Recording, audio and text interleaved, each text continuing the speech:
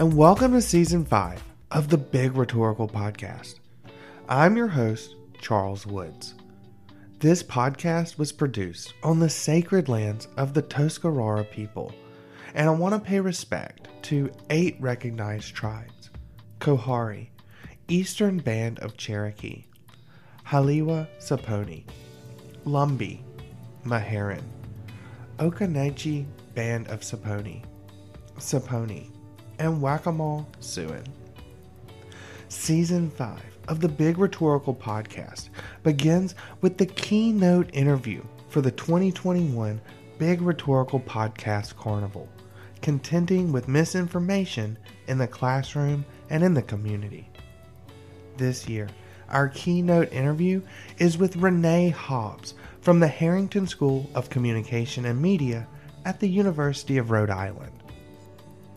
Companies, and even back in the 1970s, the New York Times would run something they called advertorials. Okay. They were advertising and opinion columns, and they were placed right there on the opinion page. Today, we use the term influencers. YouTubers, YouTube influencers and Instagram influencers, they're propagandists too, but we don't think of them that way. We call them influencers. So we have a lot of alternative words because the word propaganda is so scary to people. But as we understand in the Big Rhetorical Podcast, and you know better than anybody, right? That meanings are flexible. Meanings change in context. Yeah. And it's time now for us to call a spade, to use the word that best fits the complex way in which people use image, language, and sound to create unreal realities. Let's call it propaganda. You'll hear more from Renee in a bit, but first, I have 2 pieces of news to share with you. The first piece of news is personal. My apologies up front. But you do get brief glimpses into my personal life during the podcast. I hope you enjoyed this one. Earlier this year, I accepted a position at East Carolina University. So I defended my dissertation and graduated from Illinois State University, packed up the family, and moved from Bloomington to Greenville, North Carolina. We are excited to be here. Honestly, we've been here 2 weeks and are falling head over heels in love with the university and the community. Importantly, though, we know that we are lucky. Very, very lucky. Go Pirates! The second bit of news is much more exciting, really. Abby Levesque DeCamp was chosen by our panel of judges as the winner of the inaugural The Big Rhetorical Podcast Emerging Scholar Award. Abby was nominated by Dr. Ellen Cushman, Dean's Professor of Civic Sustainability and Professor of English at Northeastern University, and Dr. Cara Marta Messina, Assistant Professor of English at Jacksonville State University. Abby is currently a PhD candidate in English, focusing on writing and rhetoric at Northeastern University. Abby commits to justice, feminism, anti-racism, and queerness in every aspect of her work. Her dissertation, Queer Memes, Forms, Communities, Genres, traces queer memes as community-making practices that centralize humor, joy, and identity exploration. Her mixed methods approach, which prioritizes community members' voices through interviews, builds off of her Computers and Composition article, XMLGBT, a schema for encoding queer identities in qualitative research. Her article describes a coding schema she develops to demonstrate the way digital tools can function as part of queer methods. Her teaching reinforces her commitment to communities and justice. She has taught reading and writing in the digital age, first-year writing, writing for social media, and advanced writing in the disciplines. Her teaching philosophy centers students as community writers, to help them develop and transfer skills in new and meaningful ways, seamlessly weaving deep engagements with memes and other genres. Her course evaluations demonstrate students' love for Abby, the knowledges she imparts, and the classroom environment she fosters. One student writes, "Abby is one of the kindest, most knowledgeable professors I've had." Other students describe her as helpful, enthusiastic, funny, engaging, well-organized, and intelligent. In the English department at Northeastern University, Abby served as the president and in several other roles of the English Graduate Student Association. She advocated for the department to purchase lockers for master's students without offices. She co-authored policy recommendations to support Black graduate students. Abby is valued deeply in the department at Northeastern University and beyond because of her commitments, compassion, and brilliance. After reviewing the nomination packets for all the nominees, and we had quite a few, more than I expected, which was great, our judges wrote, "Abby Levesque DeCamp excels in all the criteria for the award. Specifically, as her nominators describe, she has a strong and valued pedagogical approach. Her work centers justice, feminism, anti-racism, and queerness, which is further exemplified by her dissertation on queer memes and co-authored policy to support Black graduate students at her institution." End quote. Another quote from a judge, as another judge notes, Abby Levesque DeCamp clearly excels in all 4 award categories of teaching, commitment to diversity and inclusion, service, and scholarship. And her bio demonstrates a clear integration across all categories. What makes her especially stand out is her commitment to diversity and inclusion in the community, as well as in the classroom, through her mixed methods approach, which prioritizes community members' voices through interviews, and through her teaching philosophy that centers students as community writers, end quote. Our final judge wrote, "Abby's emergence as a leading scholar in rhetoric and composition is not a surprise. Full stop. Her work expanding knowledge in queer rhetorics and digital rhetorics through both her publications and service arrives at a critical time for these areas and their convergences. Kudos to this emerging scholar." End quote. I want to send a quick thank you to the judges for the award this year. Thank you for working over the summer to determine a winner, and congratulations to Abby Levesque DeCamp. The 2021 Big Rhetorical Podcast Carnival, Contending with Misinformation in the Community and in the Classroom, concludes today with our keynote interview with Renee Hobbs. This week, podcasts and podcasters from around the world have come together around one central theme: misinformation.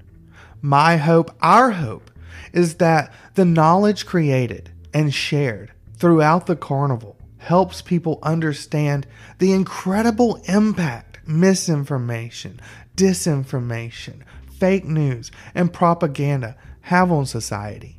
Renee Hobbs is an internationally recognized authority on media literacy education. Through community and global service, and as a researcher, teacher, advocate, and media professional, Hobbs has worked to advance the quality of digital and media literacy education in the United States and around the world.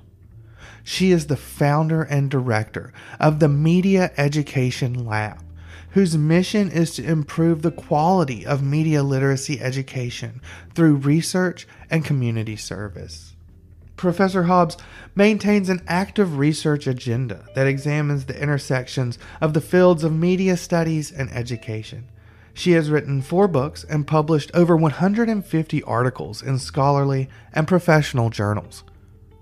She is the founding co-editor of the Journal of Media Literacy Education, an open access, peer-reviewed journal for the global media education community. Her new book, Mind Over Media, Propaganda Education for a Digital Age, was published in October 2020.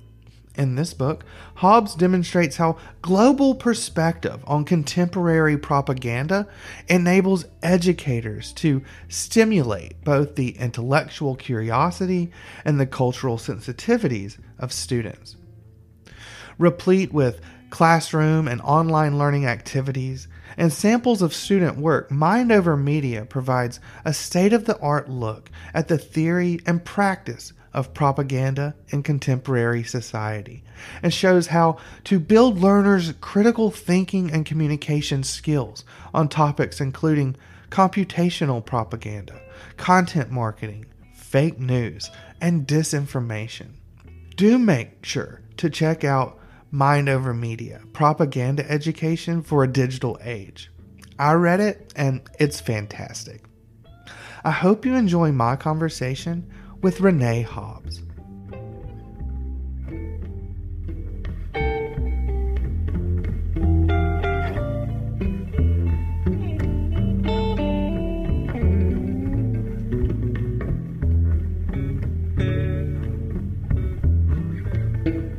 Who are you? What's your name, your title, and your institution? And what do you do there?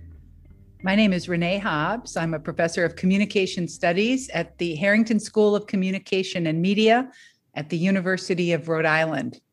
I direct the Media Education Lab, whose mission is to advance the practice of digital and media literacy through scholarship and community service. So I'm passionate about everything that has to do with digital and media literacy.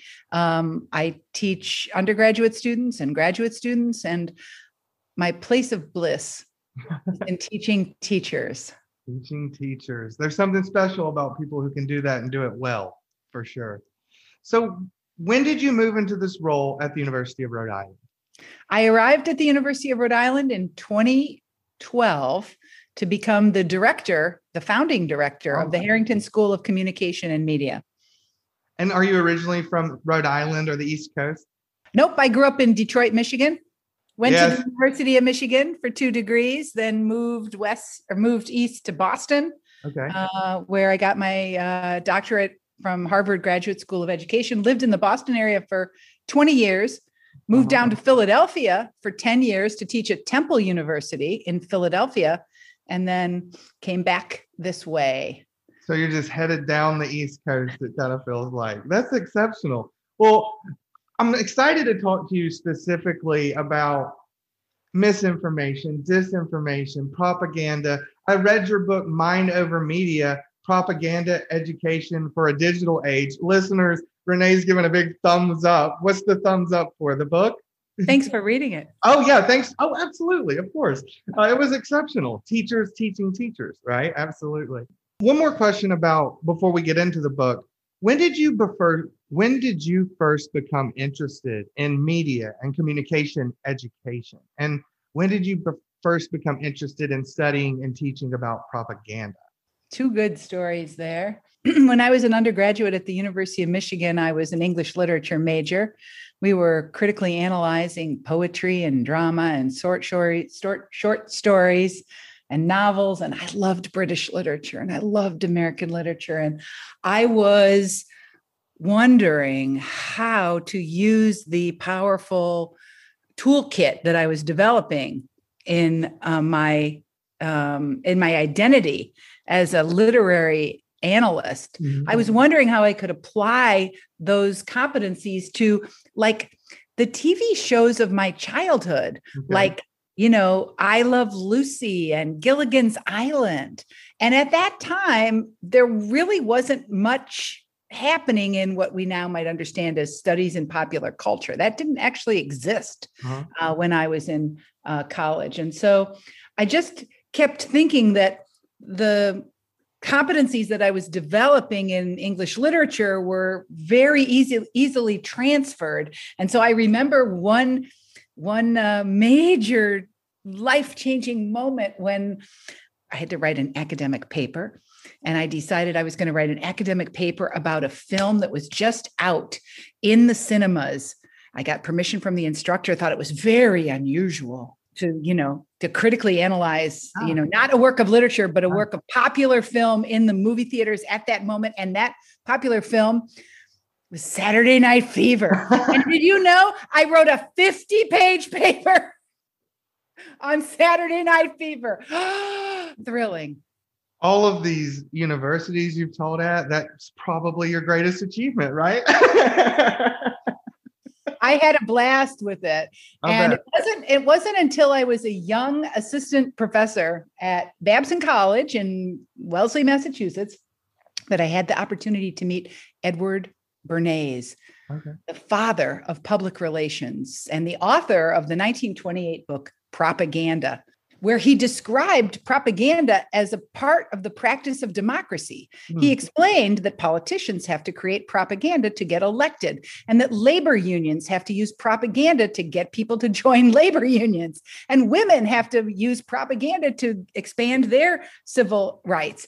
And he was, at the time, he was like 88 years old, and he was so sharp and he was so smart. He was the nephew of Sigmund Freud, right? Wow. And I realized that I had a lot of stereotypes in my mind about propaganda. I thought propaganda was like what the Nazis did. Yeah. And to have this legend, living legend, in a dinner party, and I was 25 or 26 years old, it completely blew my mind in a really good way. And it started my powers of observation, like looking around at all the ways, we might not call it propaganda, but all the ways in which the persuasive genres are so dominant in our culture, for good or ill. The persuasive genres are dominant in our culture, and yet English educators kind of ignore them. So that's the problem I was trying to fix with that book. It sounds like an awesome experience meeting that living legend. But you mentioned women and propaganda. So I want to focus on that intersection for a moment, if that's okay. One of the earliest examples in your book, Mind Over Media, is when the National Archives and Records Administration, NARA, altered images from the Women's March. We actually did a special episode on this issue. Why was this an important moment for propaganda and propaganda education in America? What a great question. And, it is really a complicated phenomenon, right? Because the archives folks were designing an exhibit. They were designing a set of marketing tools to get people to want to come into the exhibit. Right. And they wanted everybody to come in, right?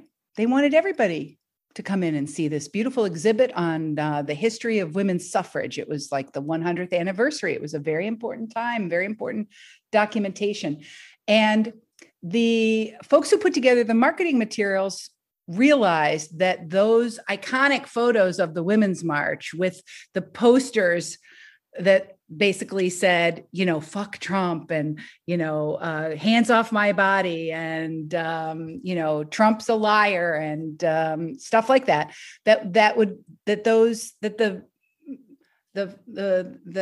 imagery would be alienating to a lot of political conservatives, right? Who would see that image as partisan.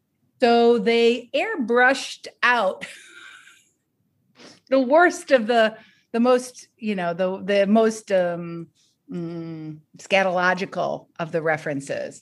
And they understood that they didn't think that they were manipulating a historic photo. They thought they were designing a marketing display, right? But imagine when the Washington Post journalist comes into the exhibit and, of course, notices that these things have been digitally erased. Imagine the feeling of outrage that journalist experienced. Imagine feeling manipulated, right? By having that image be transformed in a way that politically neutralizes the image. Right. The outrage was substantial. And so in a way, it created a great opportunity to introduce this idea that propaganda is in the eye of the beholder. So in your book, You position propaganda, and you talked about neutrality just now. You position propaganda as something to be appreciated, not demonized, and write that propaganda should not be the fall guy for all the world's woes. Why is propaganda a dirty word? And how can instructors overcome this perception with their students? Yeah. This is such a great question because the original meaning, I tried to trace that historically. Why did it get such a bad reputation? And it goes right back to the Inquisition. So let's clarify, right? The Catholic Church was worried about Protestantism. Okay. The rise of Protestantism was very appealing to people. And so the Catholic Church sent out missionaries all over the world to spread the good news of love and forgiveness. And the name of the institution was the Propaganda Office, right? It was spreading the good news of love and forgiveness all over the world. And it was also a little bit political. Mm-hmm. And of course, it also turned into a terrible, terrible form of political abuse, where thousands and thousands of people lost their lives because of the torture and the murders and the other bad things that were part of that political time period. Fast forward to the 20th century with the rise of newspapers and magazines, and people began to recognize that you could embed a point of view that would activate strong emotions, simplify information, appeal to people's deepest hopes, fears, and dreams, and attack opponents in ways that would bypass people's critical thinking and move them toward desired action. And all the industries that came to support that, the advertising industry, industries of government, the mass media themselves, radio, film. So by the time Joseph Goebbels read Edward Bernay's book on propaganda and got inspired, it was only a matter of time that Hitler took over all aspects of all the cultural institutions, the schools, the museums, the film companies, the publishing houses. Every aspect of culture was taken over by the Nazis, and every aspect of culture was turned into a means of lionizing the Third Reich. The horrific impact of the propaganda state and its devastating impact on, well, depending on whose numbers you count, 7 to 10 million people, right? The devastating impact of genocide being a result of the violence and propaganda led propaganda to be considered truly, truly dangerous. So what happened in the 1950s is that scholars and policymakers and academics came up with different words to use to avoid using the word propaganda. So in government, they use the word public diplomacy. Public diplomacy is how you try to influence people in other countries by delivering messages that convey the values of your country in ways that communicate your country's power, right? What Joseph Nye came to call soft power, right? You use power of communication to influence people in other countries about your country. Public diplomacy. Of course, the term public relations became normative for companies sending out one-sided, partisan, biased messages to promote their companies. And even back in the 1970s, the New York Times would run something they called advertorials. They were advertising and opinion columns, and they were placed right there on the opinion page. Advertorials. I've never heard this word before. Advertorials. Advertorials. That's exciting. that's probably a good way to talk about propaganda with students. Have them write advertorials, right? Today, we use the term influencers. And YouTubers, YouTube influencers and Instagram influencers, they're propagandists too. But we don't think of them that way. We call them influencers. So we have a lot of alternative words because the word propaganda is so scary to people. But as we understand in the Big Rhetorical Podcast, and you know better than anybody, right? That meanings are flexible. Meanings change in context. Yeah. And it's time now for us to call a spade, to use the word that best fits the complex way in which people use image, language, and sound to create unreal realities. Let's call it propaganda. And today, this propaganda is perhaps contributing to an infodemic. In your book, you describe an infodemic, an actual term used by the World Health Organization to describe how users must search for and decide what is credible information. Am I right? Is our society in an infodemic? Can we overcome it? Is that too big a question? Am I understanding the concept right? I'll let you take it away. So it is interesting how different discourse communities we're always creating new words to describe things that we're trying to understand better. And of course, infodemic and pandemic have that lovely root connection, epidemic. So the misinformation about the coronavirus and about the vaccine it makes that term seem particularly clever and appropriate. Yes, agreed. But I think it's interesting to point out that the challenges of sorting out who and what to trust are profound epistemological questions that have always been part of the human condition. This is not a new thing, right? I think what's new, as I understand it, or what's creating the disturbance in the universe in a way, is this shift in emphasis that has happened as a result of the rise of the internet. Pre-internet culture, who to trust was based on authority. It was either your title, your role, your position, your status, or it was your expertise, right? We trusted authorities who vetted and chose to publish some things and chose not to publish other things, who chose to explain the world in one way and not in the other way. Authority was, and we were all socialized by our education systems to trust authority because it was the closest path to truth.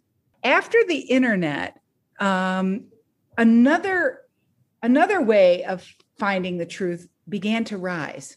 And so for that, we need the story of John and Hank Green. Perhaps you're familiar with them, the Vlog Brothers.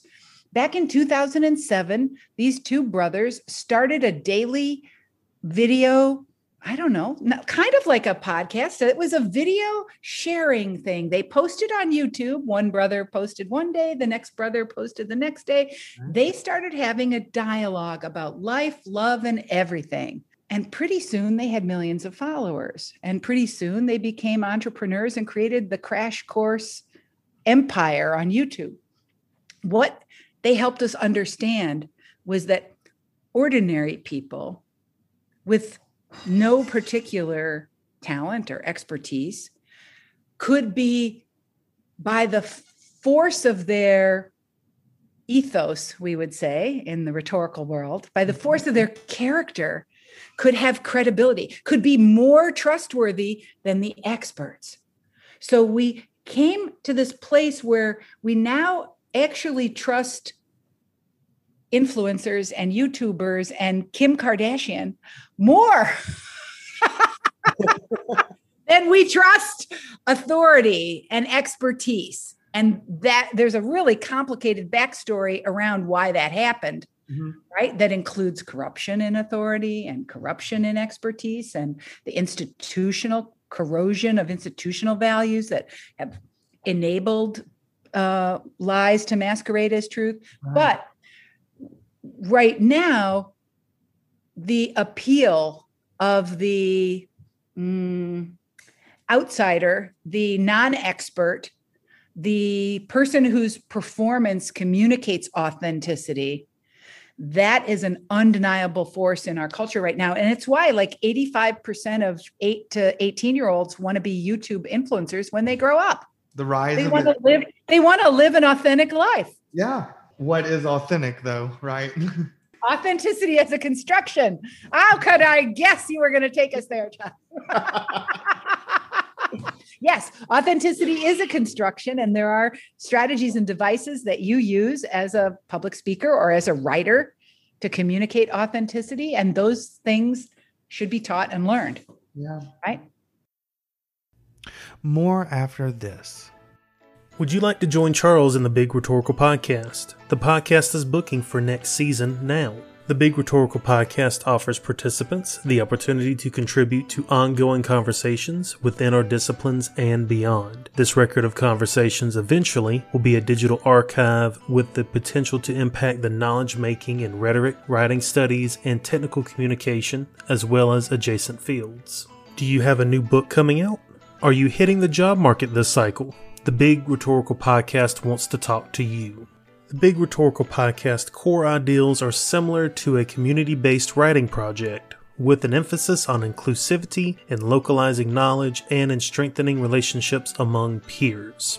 Make sure to check out our back catalog of episodes as well as listen to our new podcast each week wherever you listen to your podcast. If you have questions about the Big Rhetorical Podcast, please submit a form at the website www.thebigRhetoricalpodcast.weebly.com. You can also find the Big Rhetorical Podcast on Twitter at TheBigRhet. Follow the podcast on Facebook or email us at thebigRhetorical@gmail.com. Welcome back. The rise of the internet, YouTube, social media influencers, Twitter politicians. In chapter 1, you spent some time walking through what a new phenomenon, not necessarily new, but new to me, I should say, I suppose, phenomenon that the internet has given us: deep fakes. What's a deep fake, and how should users contend with them? Well, so what's a deep fake is the use of machine learning algorithms to basically create unreal realities where someone's voice can be transposed into someone else's image, into another image, where people can be made to see and do things that they did not actually do. So there's a lot of really famous ones out there. I think the first one I saw was President Obama giving what was a really wacky speech. Right. And it was like you had one of those emotional moments where, yes, it was President Obama giving a speech. And then all of a sudden it was like, no, it's not. So it was riveting, right? It was riveting. And I think the world went on fire when we first learned about deep fakes. And of course, now you can easily download and buy and create deep fakes yourself. The software has become very easy to use.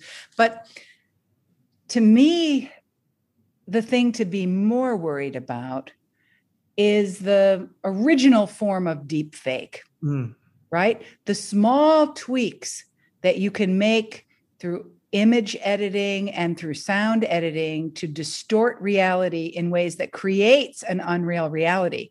Like, for instance, the very simple technique that was used to make Nancy Pelosi's sound drunk, by slowing down her rate of speech so that it just didn't seem right.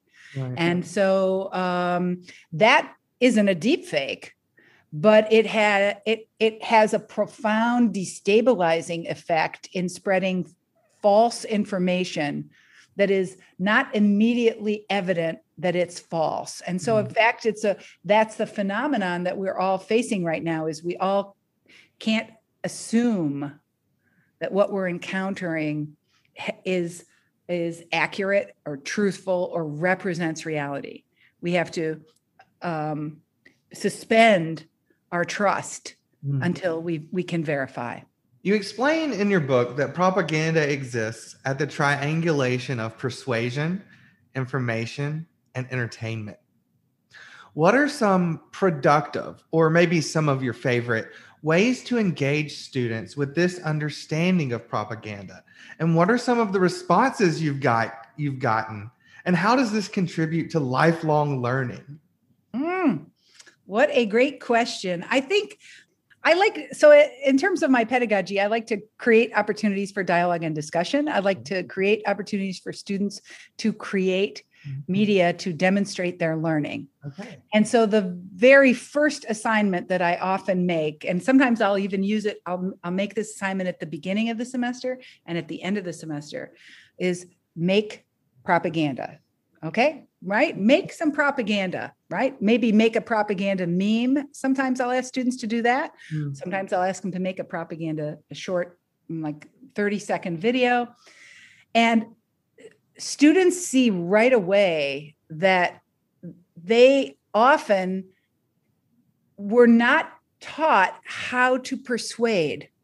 When they were in high school, they were taught how to build an argument, to line up a set of statements that build to a thesis statement and to build a logical, well-reasoned argument.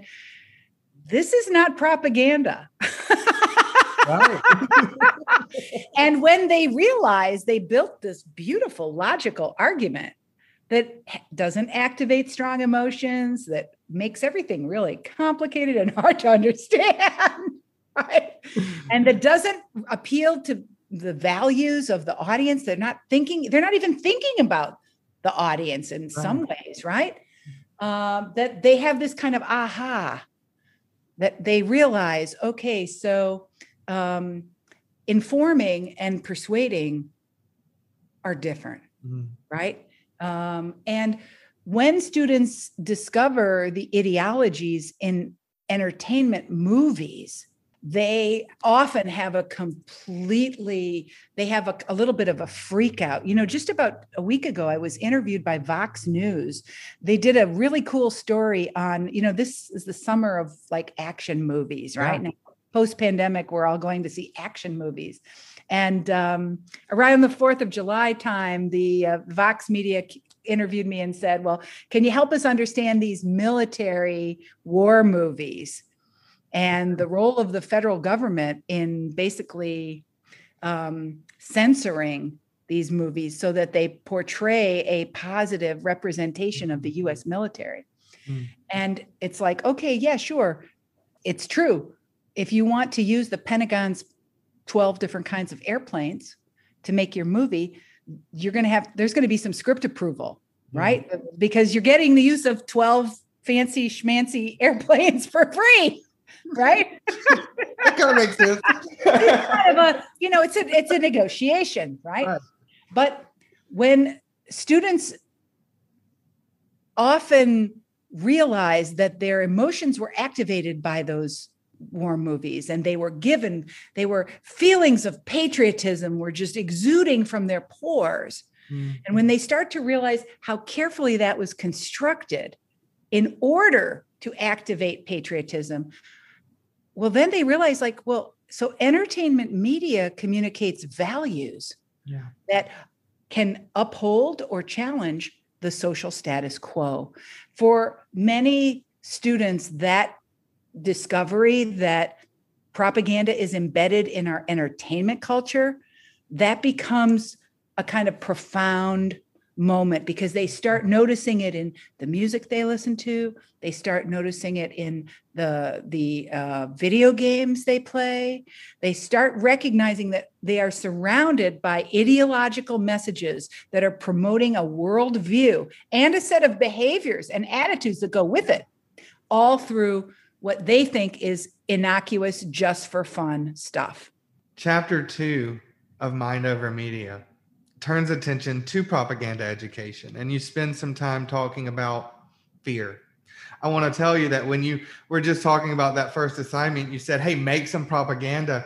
I'm just a podcaster, and I got afraid. I was like, I'm afraid to do that, But so, what are some of the fears instructors might have teaching propaganda, and what are some of those fears, and what can instructors do to overcome them? Yeah, thanks for that great question.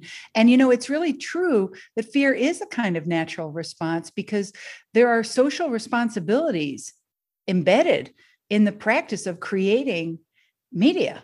And that's true if we're asking students to write a 5-paragraph essay, if we're asking them to create a blog, if we're inviting them to make an infographic or a meme. There are social responsibilities of the communicator that come to the fore. And so taking those responsibilities seriously is really important. But a lot of teachers are nervous because they actually, the political polarization that has emerged in the last 5 years has made decisions that used to be super easy for teachers much harder. Do I bring in the New York Times, CNN, or Fox News? Yeah. Can I bring in a clip from Al Jazeera, right, to teach about labor unions? What we discovered in compiling all the stories for these books is that teachers have been and can face sanctions when they bring controversial current content into the classroom. And teachers don't want to get fired. Teachers don't want to face a ding from their supervisor, and teachers understand that stuff can be misinterpreted, right? Bring in a little piece of news about Trump's many lies, for example. The Washington Post noted within a year of his presidency that there were 10,000 of them, right? Bring that Washington Post article in to talk about telling the truth and lying and the power of media to amplify lies. And maybe a kid would go home and said, oh, teacher complained about Trump's lying, and parent gets a total misunderstanding of what happens, and now a complaint emerges. So we know that in that wonderful report by the Southern Poverty Law Center that the title of the report was called The Trump Effect, right? We know that more than 2,000 teachers reported that immediately after the election, they found increased racism, increased anti-immigrant sentiment, and examples of physical violence and verbal violence happening in schools. So in that climate, you can be a little bit sympathetic to a teacher who's nervous about bringing current events in the classroom. But as the book reveals, there are many ways to teach about propaganda in ways that do not create that kind of partisan divide. And I feel like, for instance, I just love that art teacher from Massachusetts who had her students create propaganda using, linotype, right? And having to reflect on what's an issue you feel passionate about, and who do you want to reach with your propaganda, and how can you represent that message visually in a way that activates strong emotion. Thinking through those rhetorical choices meant the students were in charge of choosing the issue. And the teacher described, in the book, I point out how the teacher described she did have to set boundaries. One kid wanted to do a piece of propaganda about why the Confederate flag was just like a symbol, like anything else, and it was okay. Right? And the teacher had to sort of talk the kid off the ledge and say, I won't be able to hang that poster in the hallway to show off your good work. So maybe you could pick another topic. Right, yeah. But those are great conversations because, again, those are rhetorical conversations about context. Yeah. Right? And that's what kids and all of us need to understand. You mentioned Trump and Trump's lies and the Trump effect. This might be a bit of a self-indulgence, but where are you on Trump in 2021, summer 2021? Well, today's New York Times has a pretty powerful story about the level of corruption and quid pro quo going on as foreign governments gave Trump and Trump associates millions of dollars in order to promote their agenda. So I feel like, of course, you know what? This is such an interesting thing. It's actually, propaganda is always faster than journalism, right? Okay. Propaganda is easy to create because you activate strong emotions and you ping people's feeling centers, and voila, it's easy to create. Journalism involves the search for information and getting multiple points of view and validating and confirming. It takes much longer. So we're only now starting to understand what was going on in 2015, in 2016, and 2017. And at this point, I feel like one of the things I'm thinking about doing with my own students is I'm thinking about my own students. I'm thinking, let's do a little inquiry on election interference propaganda. And let's create a timeline where we gather information and show how that was happening. As we learned just today that the United Arab Emirates, along with some Israeli undercover type folks, came to the Trump building and said, we'll do an undercover manipulation campaign on Facebook for you, right? 3 months before the election. So I feel like we're all in this process of like trying to understand the recent past. And that's an important form of reconciliation that has to happen. In order for our country to move forward, we need a reconciliation that honors like what actually happened. How was the American public manipulated, right? How were foreign governments involved in disinforming us about our election? So all those things are starting to unravel right now. And I only hope that, I don't know, fatigue, and diminished attention spans don't encourage people to want to forget about it. I feel the same way about the insurrection, by the way. Yeah. Let's not forget about that. Okay. Absolutely. Let's try to understand it.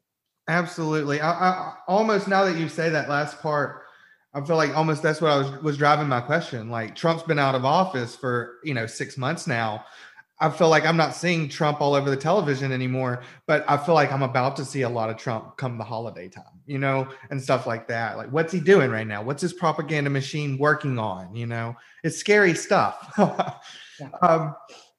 Politics specifically, and you mentioned this throughout our chat, when people think of propaganda, they usually think of politics and elections. They think of Nazi Germany. These are points you concede in the book. These might be powerful places to start. But what are some other sites for instructors and students to examine while studying and learning about propaganda? What a great question. Of course, I think advertising is a form of propaganda, and I think we should do a better job, and especially in the English language arts, we should do a better job of teaching about advertising, right? Because advertising has its own codes and conventions, its own rules. It is the engine. It's the economic engine of every media system, except maybe the publishing industry, where you still actually pay the author directly, right? Through the middleman of the publisher, right? So advertising subsidizes all the free, I'm putting that in air quotes listeners. Media. And I feel like every student deserves to have a better understanding of the economics of media systems and institutions. Studying advertising should not be somebody else's job. If you're listening to this podcast, you should take on the job of teaching about it. Enough said. I also think it's important to study art. I'm really fascinated with artists like Banksy, right? Who create these enigmatic, emotionally evocative images. Ayy, also the Chinese artist whose amazing documentary, Flow, traces the history of human migration in ways that are poetic and lyrical and evocative. It's a documentary. It's art and documentary combined in this magnificently powerful way. So I feel like studying artists who are trying to understand and represent the complicated experience of being human in a very strange world. I feel like understanding their work as beneficial propaganda is really an important place of inquiry for learners. And when we can appreciate that artists are trying to capture the mess of life and their place in it, and that the result can be inspirational, can be cynical, can be make you think in a new way, can change the way you feel and think, that's acknowledging the power of expression and communication to make a difference in the world. And I also think that kind of art also helps to build social consensus. Because we can't do democracy without social consensus. And right now we've got a highly fragmented society where everybody's hither, thither, and yon on 800 different agendas. And that social change works through consensus, right? And you think about all the ways in which the artists of the 1950s and 60s delivered music and poetry and films and books and short stories and documentaries to capture their understanding about the civil rights movement that was happening in this country, and how that poetry and art and culture was also part of the impetus for this emerging social consensus. So I think artists have a huge role to play in society. I think a lot of that craziness we used to talk about hashtag activism, and all you have to do is like or share, and that's not really meaningful civic action. It's like, nope. Being a beneficial propagandist is a special talent. Collectivism, right? That's right. I have a big question. What is the future of propaganda in America? What new methods will we encounter? What is the digital landscape going to look like? For many, this new digital world is what artists, critics, and historians envisioned and warned us about. So true. But I have trouble visualizing what's next. So what's next, Renee? Oh, what a great question. Honest to God, you're so much fun. I will offer two possibilities. Okay. A knowable future, I'm not sure. Yeah. But I think we have some seeds that we can understand the future by looking carefully at the QAnon phenomenon. Okay. QAnon presented people with kind of like a video game-like experience, a kind of puzzle, a kind of mystery to be solved, right? And one thing we know about humans, we crave sex, violence, children, animals, and the UFOs, right? We are drawn, right, to these things, and the unknown, the mysterious, has an undeniable lure on human consciousness. Yeah. I think new forms of propaganda that exploit intellectual curiosity it's all in front of us. If you look around, it's all, the Q phenomenon is all about that. And I think other people will find ways to create adventures that activate people's going down the rabbit hole and feeling that sense of wonder and discover in ways that have been carefully constructed to promote a worldview, an ideology, a set of values. Now, aligned with that, a little bit further in the future, but not too much further in the future, is the power of augmented reality. Mm. Now, we've been promised augmented reality for a long time. And in the video game world, damn, it's, the streaming games streaming now sometimes seems like augmented reality. It's so visually intense, and it's so, complex. You literally are transported.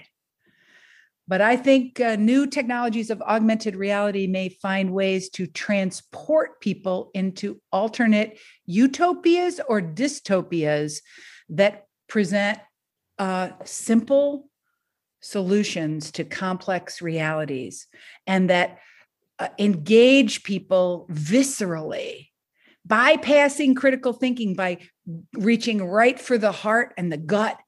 And promoting ideologies. The ideologies that I'm most worried about at this point right now are the violent extremist ideologies of the right, of the white nationalists, right, of the white supremacists.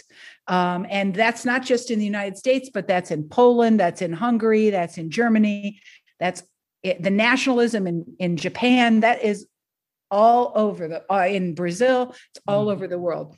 So I think about how one of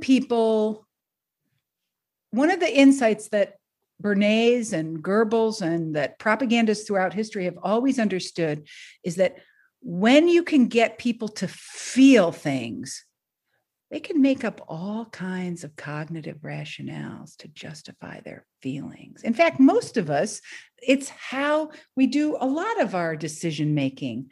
I see that new ooh la la phone. I get persuaded to buy a lot of things this way.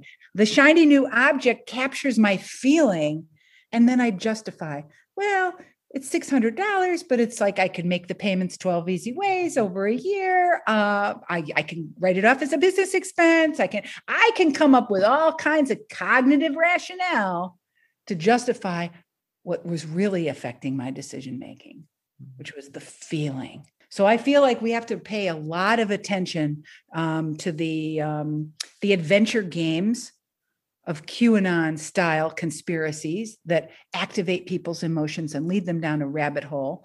And I think we have to pay a lot of attention to the alternative reality games and the way in which game-like experiences can activate strong feelings and carry an ideology underneath without much of our conscious awareness.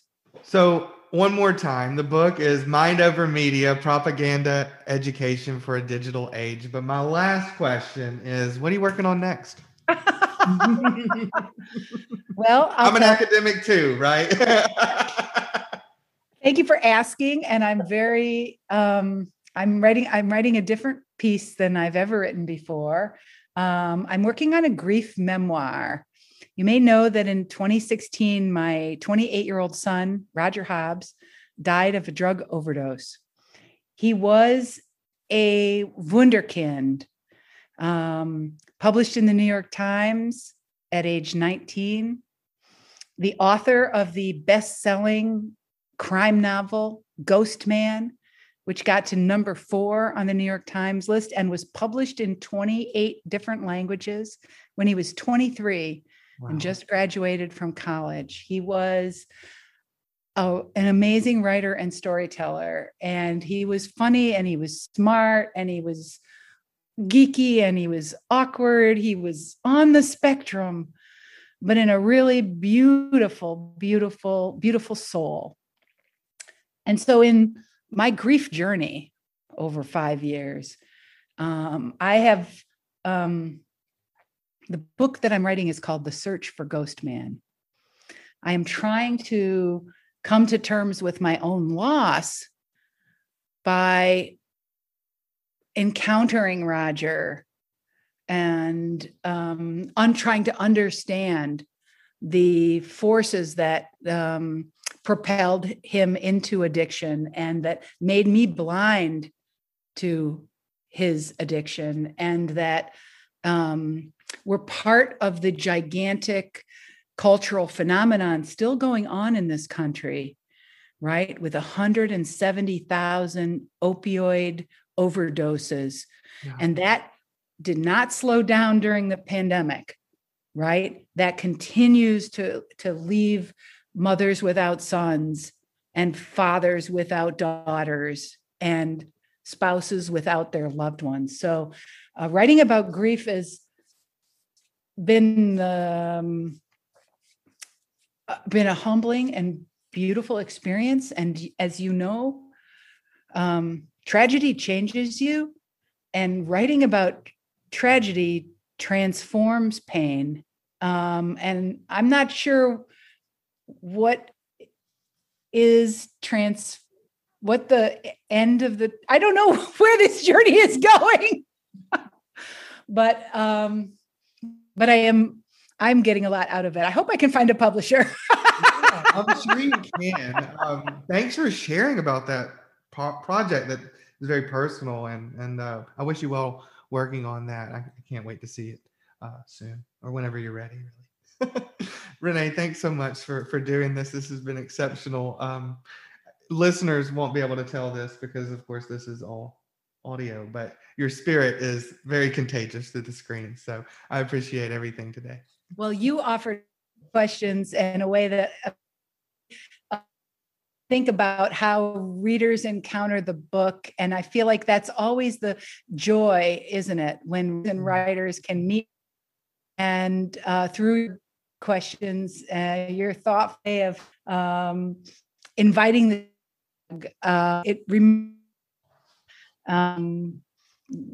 readers and writers connecting among the deepest of our joys. So thank you for this great opportunity.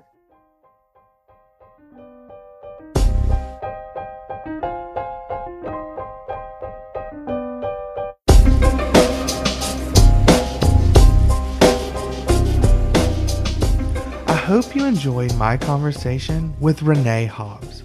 I want to thank her for sitting with me for an interview over the summer.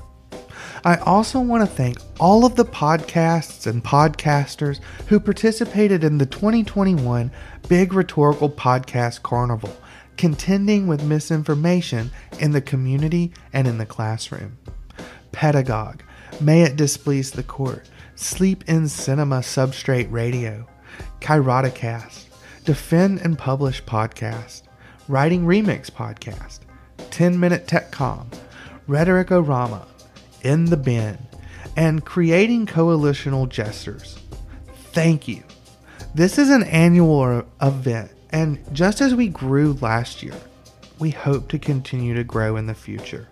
And congratulations again to Abby DeCamp. You rock! And a very special thank you to the team at The Professor Is In, who co-sponsored our award this year to up the monetary prize to $500. Thank you, thank you, thank you, Karen and Kel. I'll be back next week with another episode of the Big Rhetorical Podcast.